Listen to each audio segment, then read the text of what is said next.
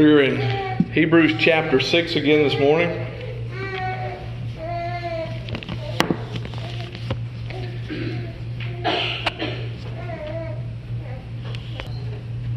There's a bit of a shift this morning as we look further into Hebrews chapter 6 with verse 10, and I trust that you'll immediately see that as I bring it to your attention.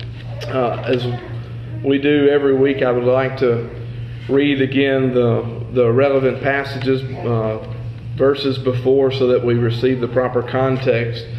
We're in Hebrews chapter 6 dealing with the danger of not progressing, the danger of really the lack of sanctification, the lack of being changed by the message and the person of Christ. And in verse 4 it says, "For in the case of those who have once been enlightened and have tasted of the heavenly gift and have been made partakers of the Holy Spirit, and have tasted the good word of God and the powers of the age to come, and then have fallen away, it is impossible to renew them again to repentance, since they crucify to themselves the Son of God and put Him to open shame.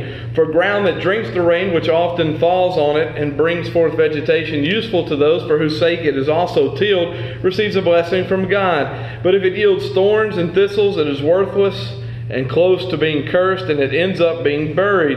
Then last week we read verse 9, "But beloved, we are convinced of better things concerning you, and things that accompany salvation, though we are speaking in this way.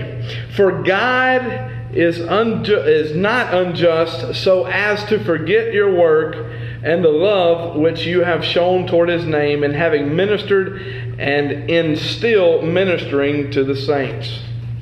Let us pray. Most gracious Heavenly Father, as we meet today, Lord, and assemble, Lord, to observe a Sabbath of your people, to rest and to see the spiritual rest and the eternal rest that is in Christ, Lord, we just ask for your grace and your mercy, Lord, your discernment upon the word, that we may see He who it is speaking of, God, that we may be sanctified, that we may be progressing, Lord, according to your will and by your power. God, we pray that today would be a day of worship unto you. God, that you would receive it and that you would be pleased by it. Lord, that you would give us joyful hearts concerning our Savior, Lord, and joy to even be here and assembled with your saints. God, we just thank you for the word, Lord, and ask for your many blessings and your temporal and spiritual provisions as we go forth. Lord, we just magnify and worship you, Lord, and exalt the name of Christ, Lord, and ask that you would enable us to do so unto the death of this body. In Jesus' name we pray. Amen.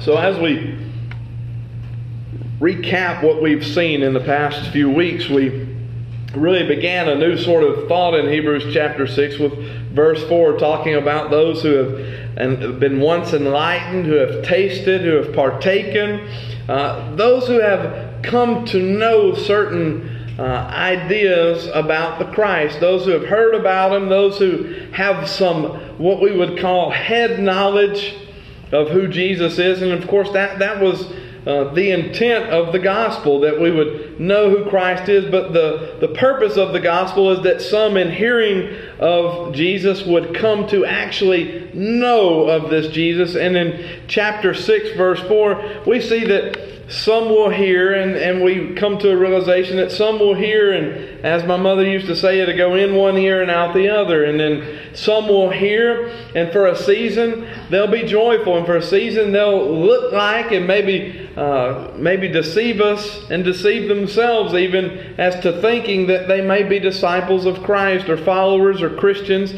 and they will fall away. And here is presented some of that and some of those different camps that we have in regards to hearing the message of Christ. And then we know that there will also be a greater for us, a more meaningful and eternal position, that will be those who hear the word of Christ and who do the will of Christ and who love the righteousness of Christ and so desire it, and out of nothing other than obedience and respect and fear for God, they come and stay and continue to walk with the Christ. And I would say that without understanding that particular position, the rest of the positions really don't matter, right?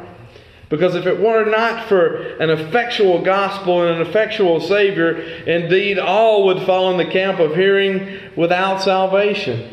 Hearing and falling away and being enlightened and doing nothing with it. Coming from a state of ignorance to a state of knowledge, but not a saving state.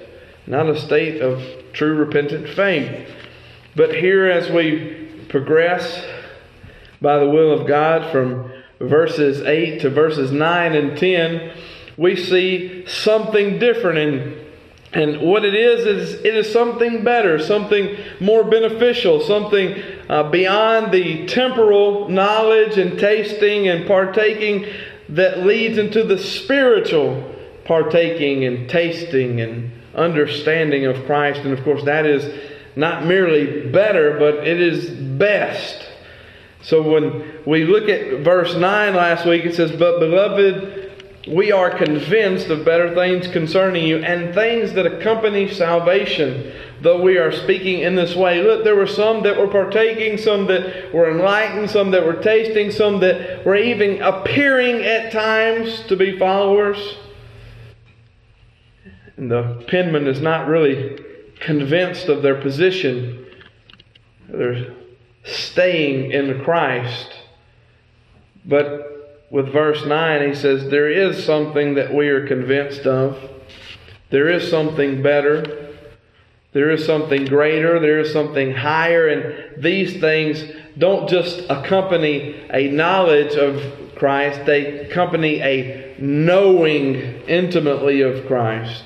That is accompanying salvation, to truly know, to not be one who claims Lord, Lord, as we talked about last week, considering those words in Matthew chapter 7, that some will profess and some will say, Lord, Lord, but He'll say, I never knew you. Indeed, this morning we're seeing a perspective of those who actually know Him and whom He so intimately and savingly knows.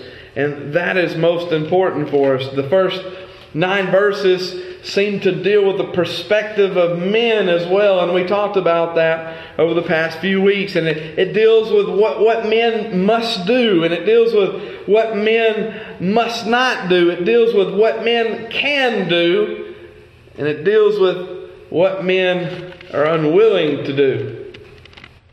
That is indeed the predicament, I would say, that we are in. The perspective thus far may seem, if we take out of context or we take partially the text of Scripture that is declaring, man, this is what you must do. Man, this is what you should do. Man, this is what you cannot do because you are not doing these things.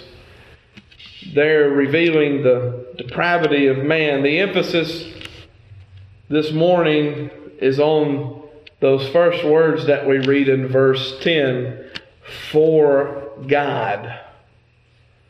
We could simply take the rest of the verse if we had the ability to do so, or if we had the authority to do so, and we could leave it off, and many men could preach a passage on those 2 words, for God.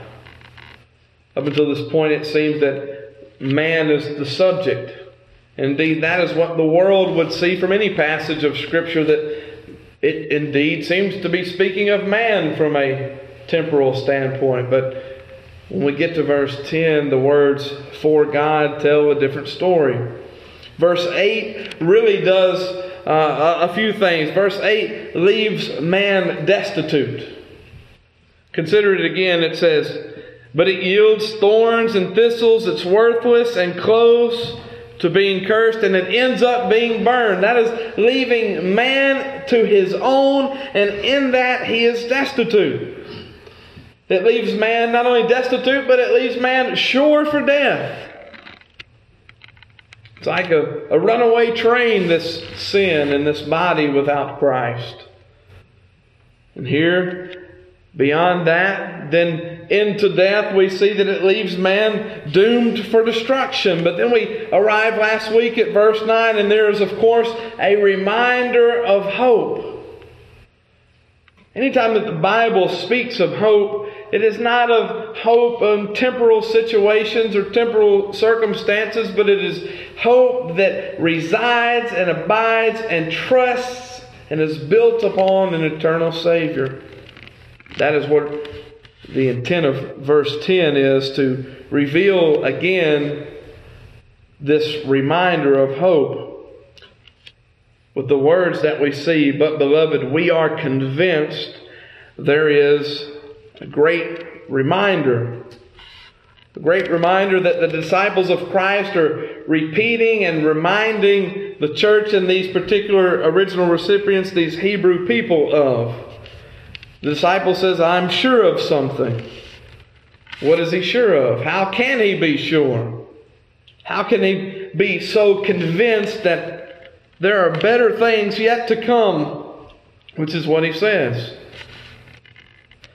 We must ask ourselves, in what situation, apart from Christ, can we be sure of anything? And the answer is, there is none.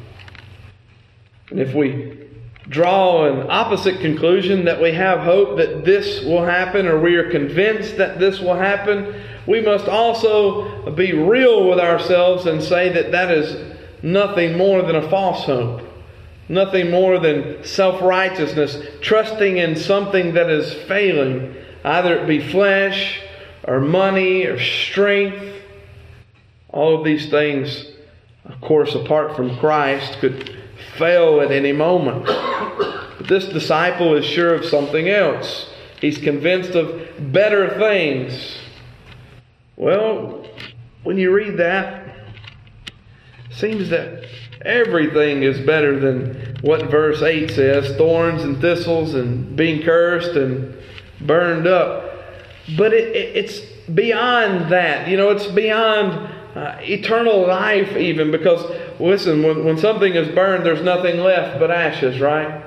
And so the temporal mind would say, well, everything is better than that. Just to stay a little while longer is better than that. And indeed, to live the life in the mortal body, even for the unregenerate, is much a grace of God, because that is one more moment that he won't spend in hell.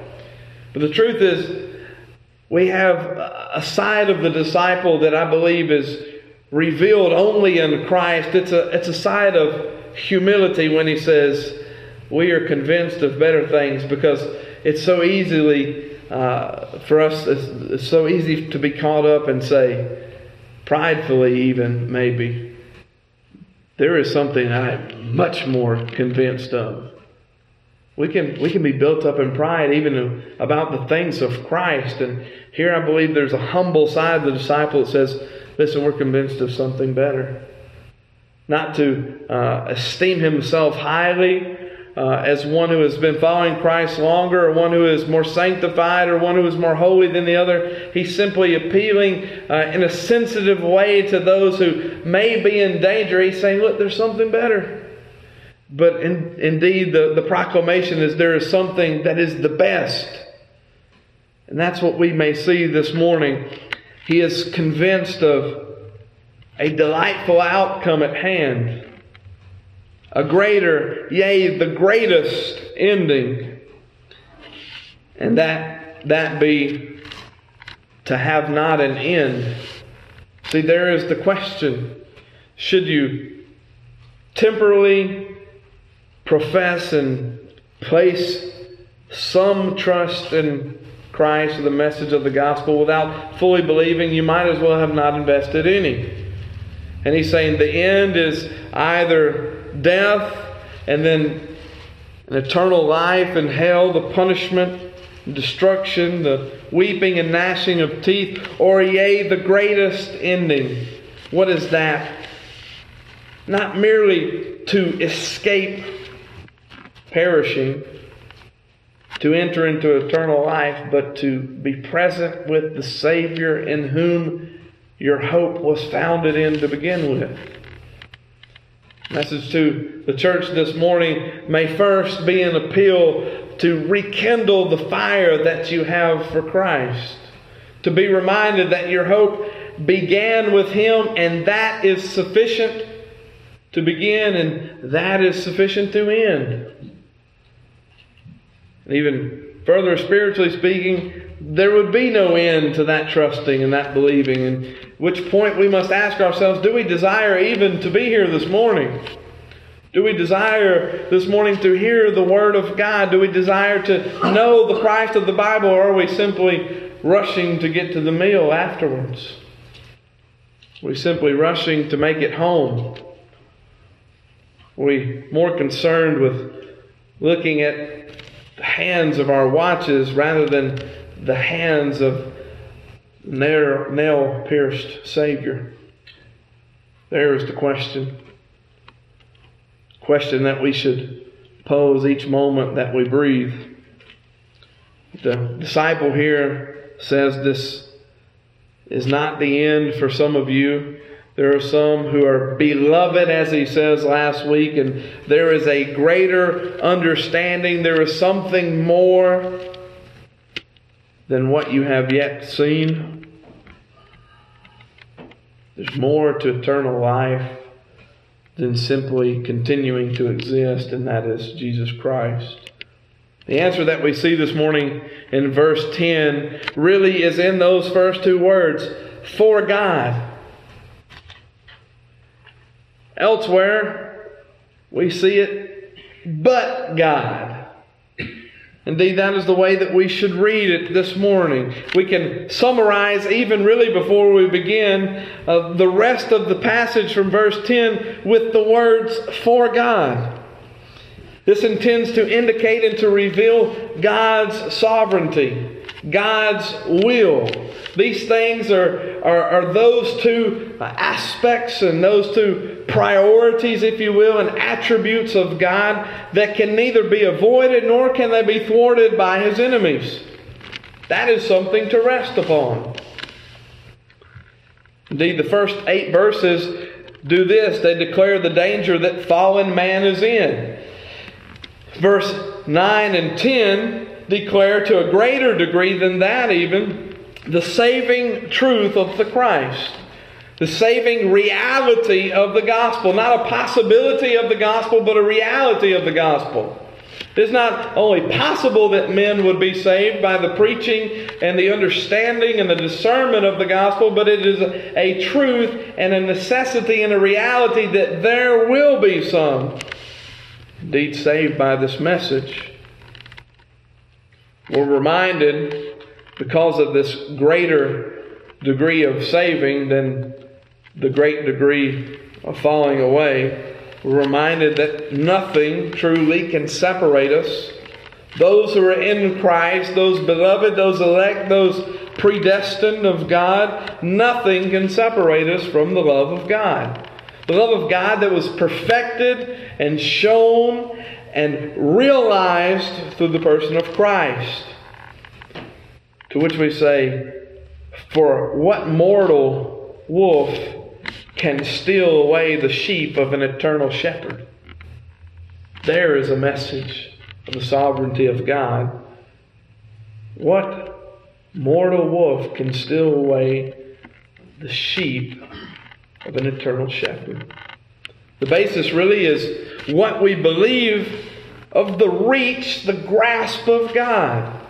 Here is the point. The Hebrew people up until this time who had professed to know the Christ, they heard the message, the good news of the gospel. They heard about this Jesus whom was the Savior, the Messiah that they had heard of their entire lives, that their forefathers had spoken of. And here He has come, here He has been crucified, dead, buried, risen, ascended. And they for a moment believe on Him, so they say.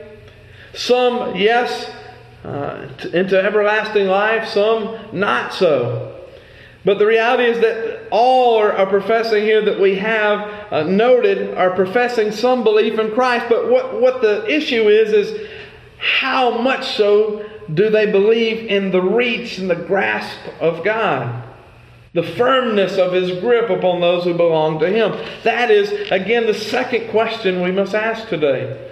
What do we believe about the reach of God? Well, first, we believe that it is unto every man, that the reach of God, it's possible that God can save anyone. If you need some proof this morning, men, ask your wives to pull out their purse and hand you a mirror. There is the reality that God can save anyone. There is the reality of the reach of God. So now we have the reach of God, these everlasting arms, and now we must deal with the grip of God. Something that the penman here is talking about. He's not talking about the ability of man to progress, but he's talking about the ability and the will of God to grasp and take hold and to never let go. So we have the reach of God, and then we have the grip of God this morning, the complete sovereignty of God. There is no sovereignty apart from complete sovereignty. It's a conundrum for someone to say something. It's foolishness. It's like having transportation that doesn't move. A broken down car, it's not transportation. Listen, God without complete sovereignty is not a God. Certainly not the God. Here we're talking about God who has a long, unending reach, a firm grip, the firmest of grip, and indeed one that cannot be undone, fulfilling and showing and illustrating His complete sovereignty. So much so that even we, the professing Christians, declare it, and then other times we soon forget it. Every one of us can easily forget the sovereignty of God. Is it important? Absolutely. The other wonderful part about that is that when we forget that God is sovereign, it's kind of like the Lordship of Christ. Just because we forget it and don't mention it doesn't mean that it fails to exist. The basis is what we believe here about Him, about His Son Jesus Christ. Times we bear doubtful minds and doubtful thoughts about the persons of God without even really knowing that we do this. We betray our faith in times when we fail to fully trust. You need an example of this? Ask yourselves, do you worry? When we worry, we are betraying our faith. We are making little and making temporal the sovereignty of God. We're making something less than of that which is an attribute that is everlasting. It's happened sometimes for us to fail to fully trust in God. So the disciple continues here, although he really didn't have to, but he did because of the will of God. He could have ended with the words "for God," and we could be easily reminded had we simply thought and stopped and carefully, slowly considered those words. He could have stopped, but he didn't, so as to remind us of this sovereign and powerful God. He does not leave the words "for God" alone, but he accompanies them with "for God is not unrighteous." If you have a particular English translation, may say in verse 10, unjust. Same manner, the same word, same meaning if we truly understand justice and righteousness and unjustness, unrighteousness. He's saying really here something that Man says he believes, but many don't, and we can see this by simply asking people who the Jesus is that they serve. He is saying this: God is God. When he says, "For God is not unjust," we can stop right there and forget the phrase to come after for a moment. He's saying, "For God is not unjust." He's saying, because God is God, He cannot be unjust. That is what you have to deal with. Is the God that you are serving, is the God that you are professing, always God?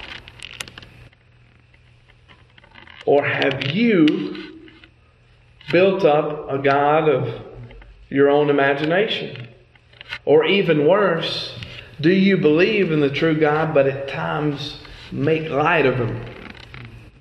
Forget who He is. The disciple here is saying God is God and He is nothing less. Why? Because He cannot be. Dealing with persons, for lack of a better illustration, because there is not one, we can consider any number of people. No matter how wonderful Miss Cheryl may be today, if she turns into someone much more wicked tomorrow, she'll never cease to be Cheryl. Pat will never cease to be Pat. Or Barbara. Such is with God.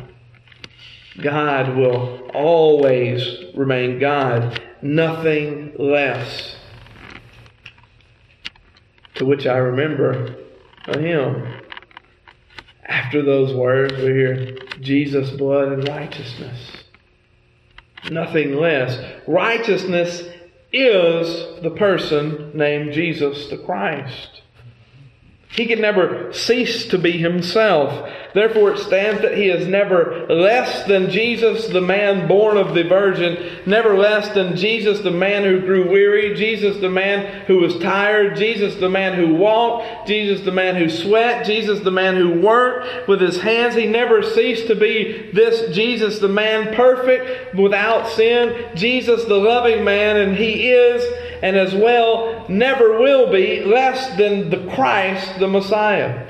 The one who is so definitively and exhaustively defined throughout the epistle of the Hebrews. With the very beginning, the first words, He is defined in His sovereignty as God. Jesus can never quit being Jesus the man and Jesus the Christ. This is the truth of Hebrews revealed thus far. In essence, this is to declare that He is always salvation. Jesus is always salvation. And that is good. That is better than what we saw from verses 1 to verses 8. It's a wonderful truth declared here in verse 10 that is being woven in with that which we saw last week in verse 9. And that is to say, the best is yet to come.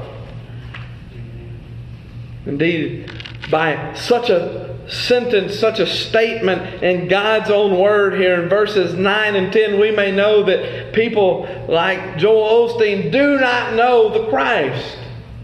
The best is yet to come. But there's something that we are forgetting even in that statement.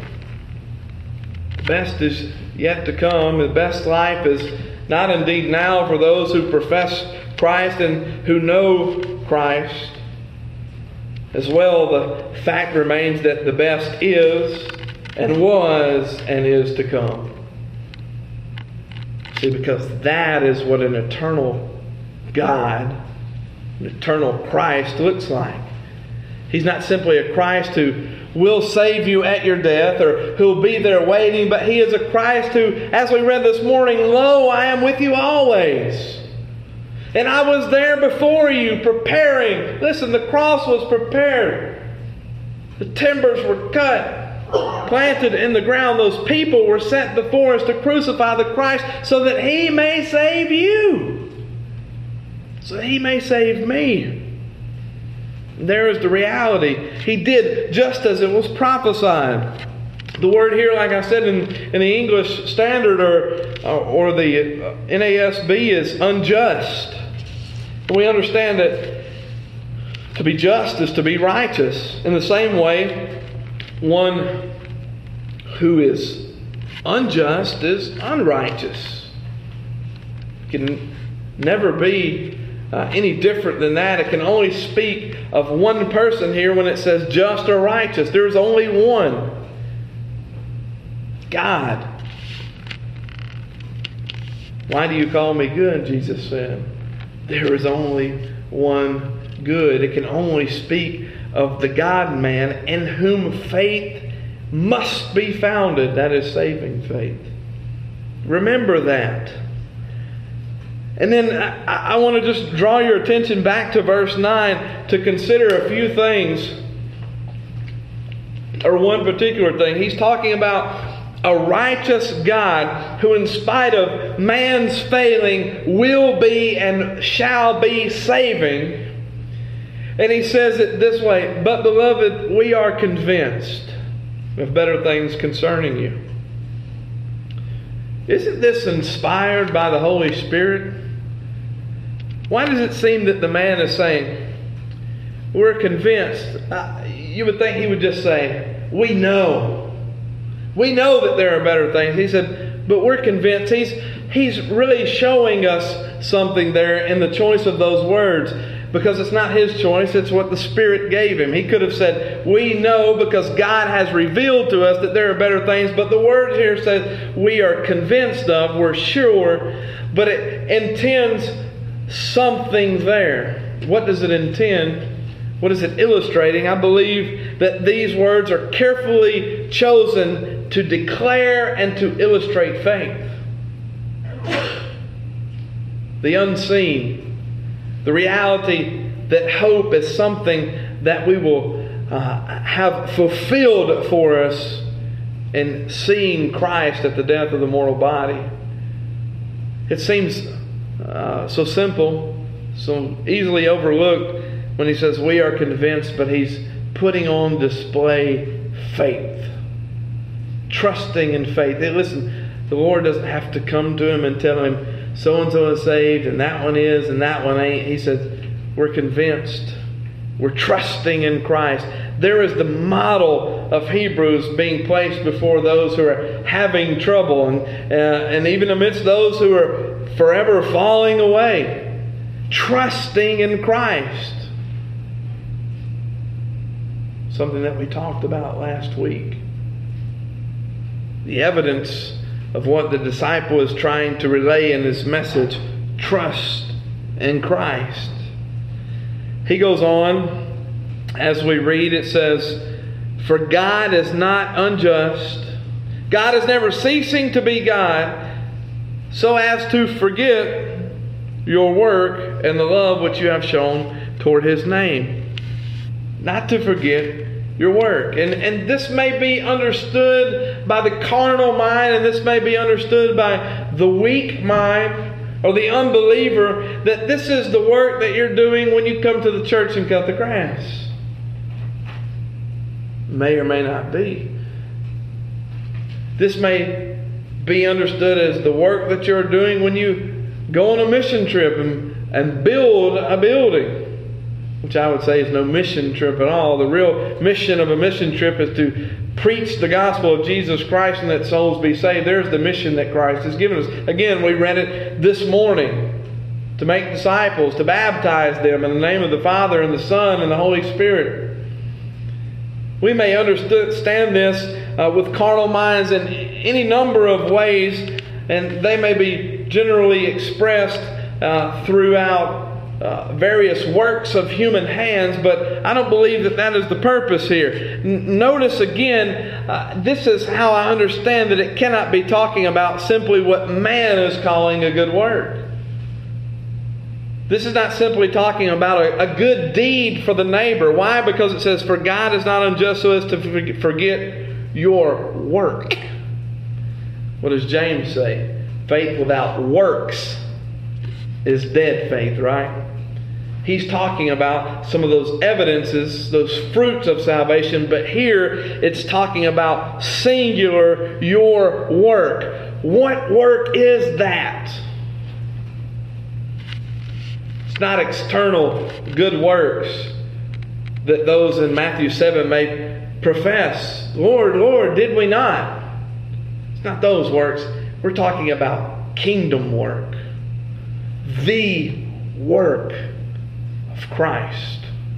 The work to which we are involved, not in displaying simply the fruits of salvation, but the work in declaring the Savior of salvation.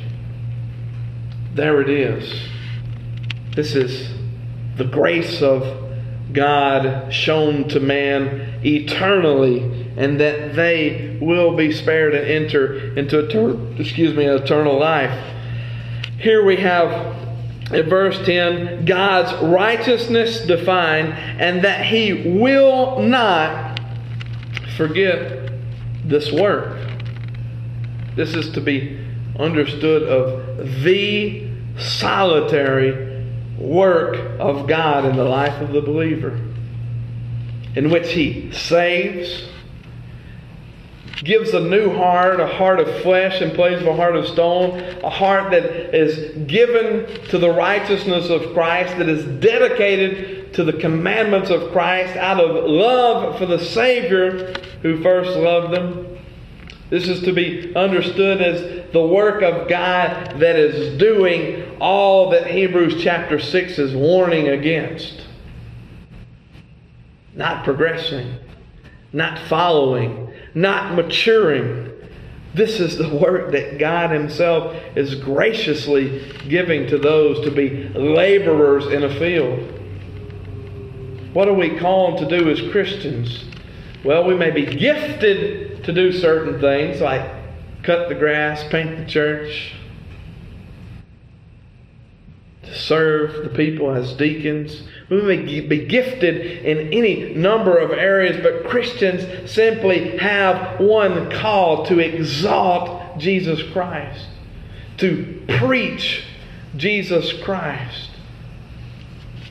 All of those, really, that one call to even follow Jesus Christ, to imitate Jesus Christ, to be concerned for souls because of one thing, one purpose: that God be glorified. This is how. This is what he declares. If you will, turn to 1 Thessalonians chapter 1.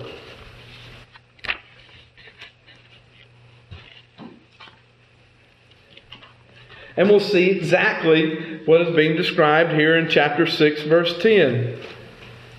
The work and the love which you have shown toward His name. 1 Thessalonians chapter 1, verse 2. We give thanks to God always for all of you, making mention of you in our prayers, constantly bearing in mind your works? No, it says your work of faith and labor of love and steadfastness of hope in our Lord Jesus Christ, in the presence of our God and Father, knowing, brethren, beloved by God, His choice of you, for our gospel did not come to you in word only, but also in the power and in the Holy Spirit and with full conviction, just as you know what kind of men we proved to be among you for your sake. Work of faith. One work. One work of faith. Chapter 3. It's used by Paul so many times to describe the faith and the hope and the love of Christ that is displayed in believers. The truth that believers are doing not many works, but only one work. The work of God. The work. Any other work is not work, it's play.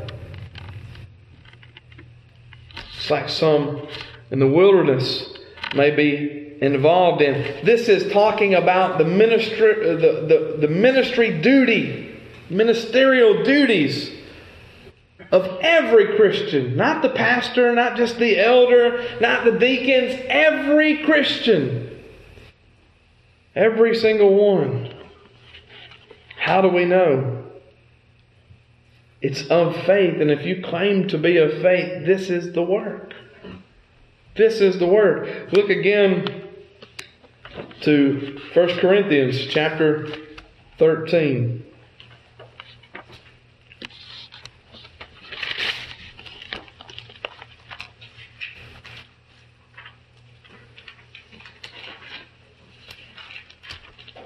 Verse 12 says, "For now we see in a mirror dimly, but then face to face. Now I know in part, but then I will fully know, just as I have been fully known."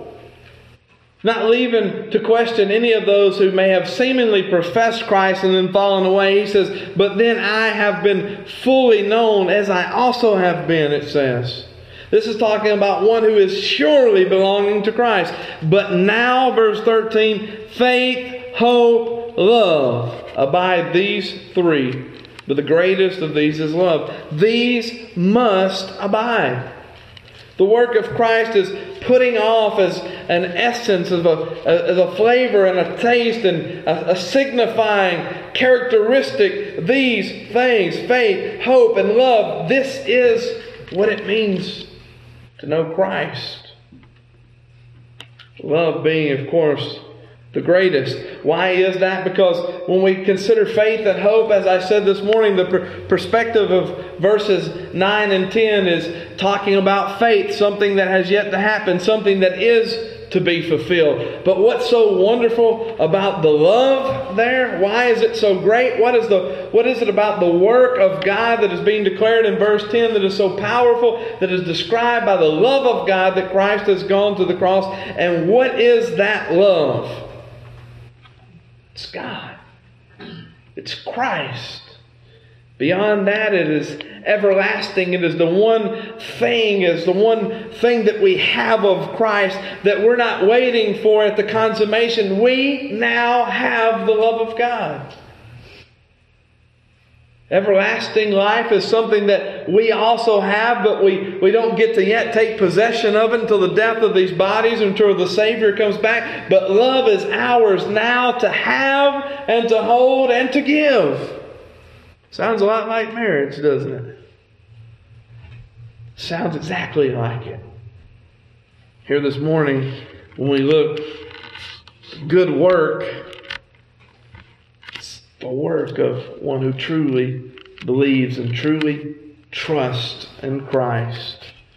It's not called many works, but it's called one work. And the wonderful part about it is that it's not a work that comes by the effort of man on his own. It's not done by man. It's not completed by man, but it's done with man by God, who has created this vessel to do such a work.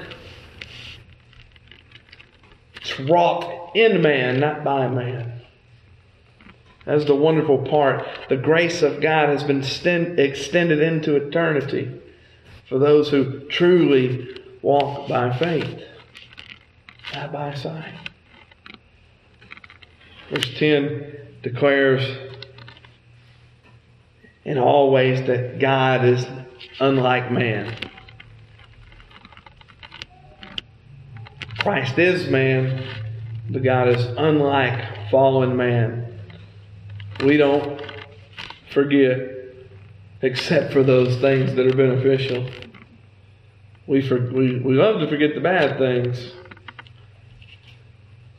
And we also forget those things that we're called to do as Christians. We forget obedience. We forget about suffering. We forget about charity. We forget about offering. We forget about serving. God doesn't forget. Specifically, as we look at verse 10, it says, He is not unjust so as to forget your work and the love. He's saying here that people who belong to Christ do have now that love. It is an evidence.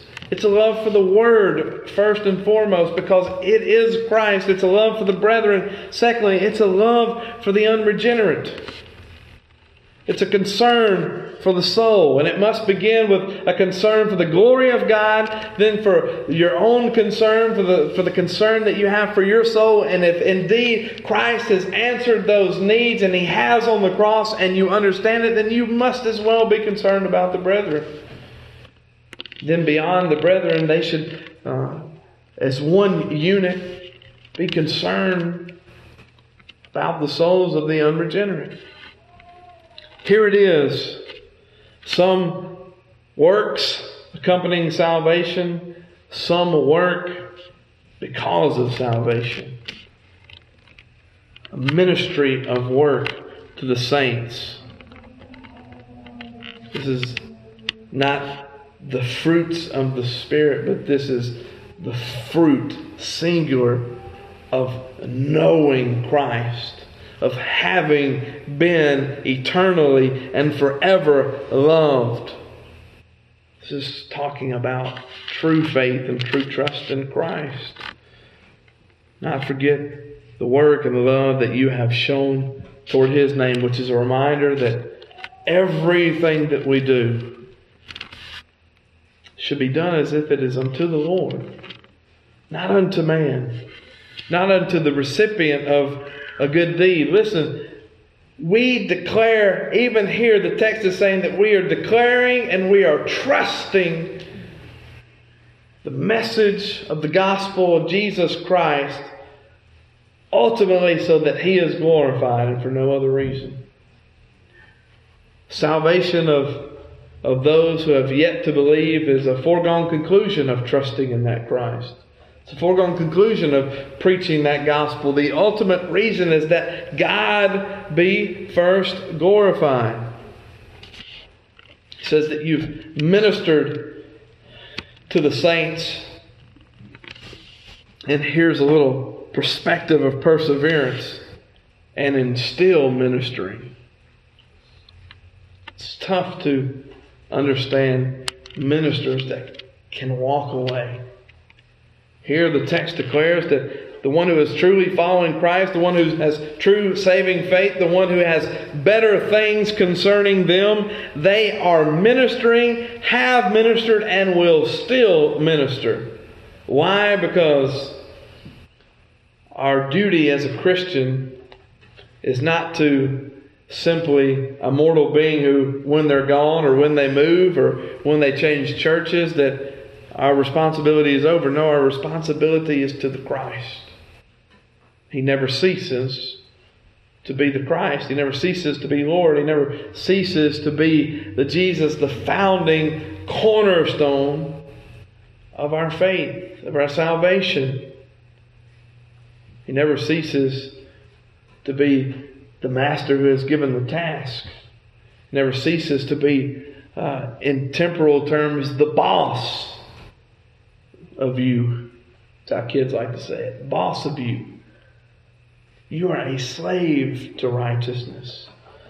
We're to minister to the saints, to be concerned for the saints because of the love of Christ. Still ministering, still loving. The point of the picture is that I think it's been said other ways. To the pure all things are pure and the undefiled. But to those who are iniquitous, they soon like a dog return to their vomit. You know, that is the reality. Here, verse 10 is declaring that ones who are made holy by God, which must be the case to enter into heaven, you must be righteous and you must be holy, they remain. They don't stop progressing. They don't stay stagnant. They don't plant themselves where they're at, but they are moving and working as true laborers in a real field, cultivating the seed of the gospel, doing whatever God has called them to do, whether it be to plant, to water, to prepare, to reap. They are moving, and they are at no time without remaining holy. To become righteous because of Christ, to have imputed to them the righteousness of Christ, and to remain in that righteousness. Does a whole lot to discount easy believism. To count works righteousness thrown out the door. This is trusting in Christ and knowing that Christ is the source of our perseverance. We don't have to persevere. Christ is causing us to persevere. In one sense, the hope that we have in Christ is so sure that we will go to heaven. Those who truly know Him, we will be present with the Lord. The perseverance is just proof to those who come after us that that is indeed what He did. Again, the message there is relying upon Christ and trusting upon Christ and never moving from that foundational principle, but putting on display that love and that faith and that one singular work. For it is the evidence, and it is the mark, and it is that which we must so desire if we truly have Christ. To love His Word, His people, of course Him because He is the Word. To love righteousness and to hate iniquity. Let us pray. Father, as we come before You once again, Lord, we just thank You for Your Word. We thank You that it serves as a testimony and as a beacon of light pointing us to the cross. Or that we may not trust in the flesh and trust in the efforts of man, but that we may abide in Your everlasting love. God, the love that has crucified the Christ, the love that has risen Him from the dead, the love that has proven His obedience unto the Father. Lord, we just thank You that that is a present and eternal possession for those of us who know the Christ. Or may we at all times remember these things. God, may we always question our desire of the love that we have for our Savior, the love that we have for His Word, the love that we have for His preaching. God, let us ask that question. Let us, if need so, be convicted by it. Or that You would continue to persevere us. Or that You would move us, sanctify us and cleanse us, that we may be more like our Savior. Lord, we just ask that You as well would bless the rest of this day, the evening service, God, the meal that we will so soon partake of. Lord, we just thank You for it.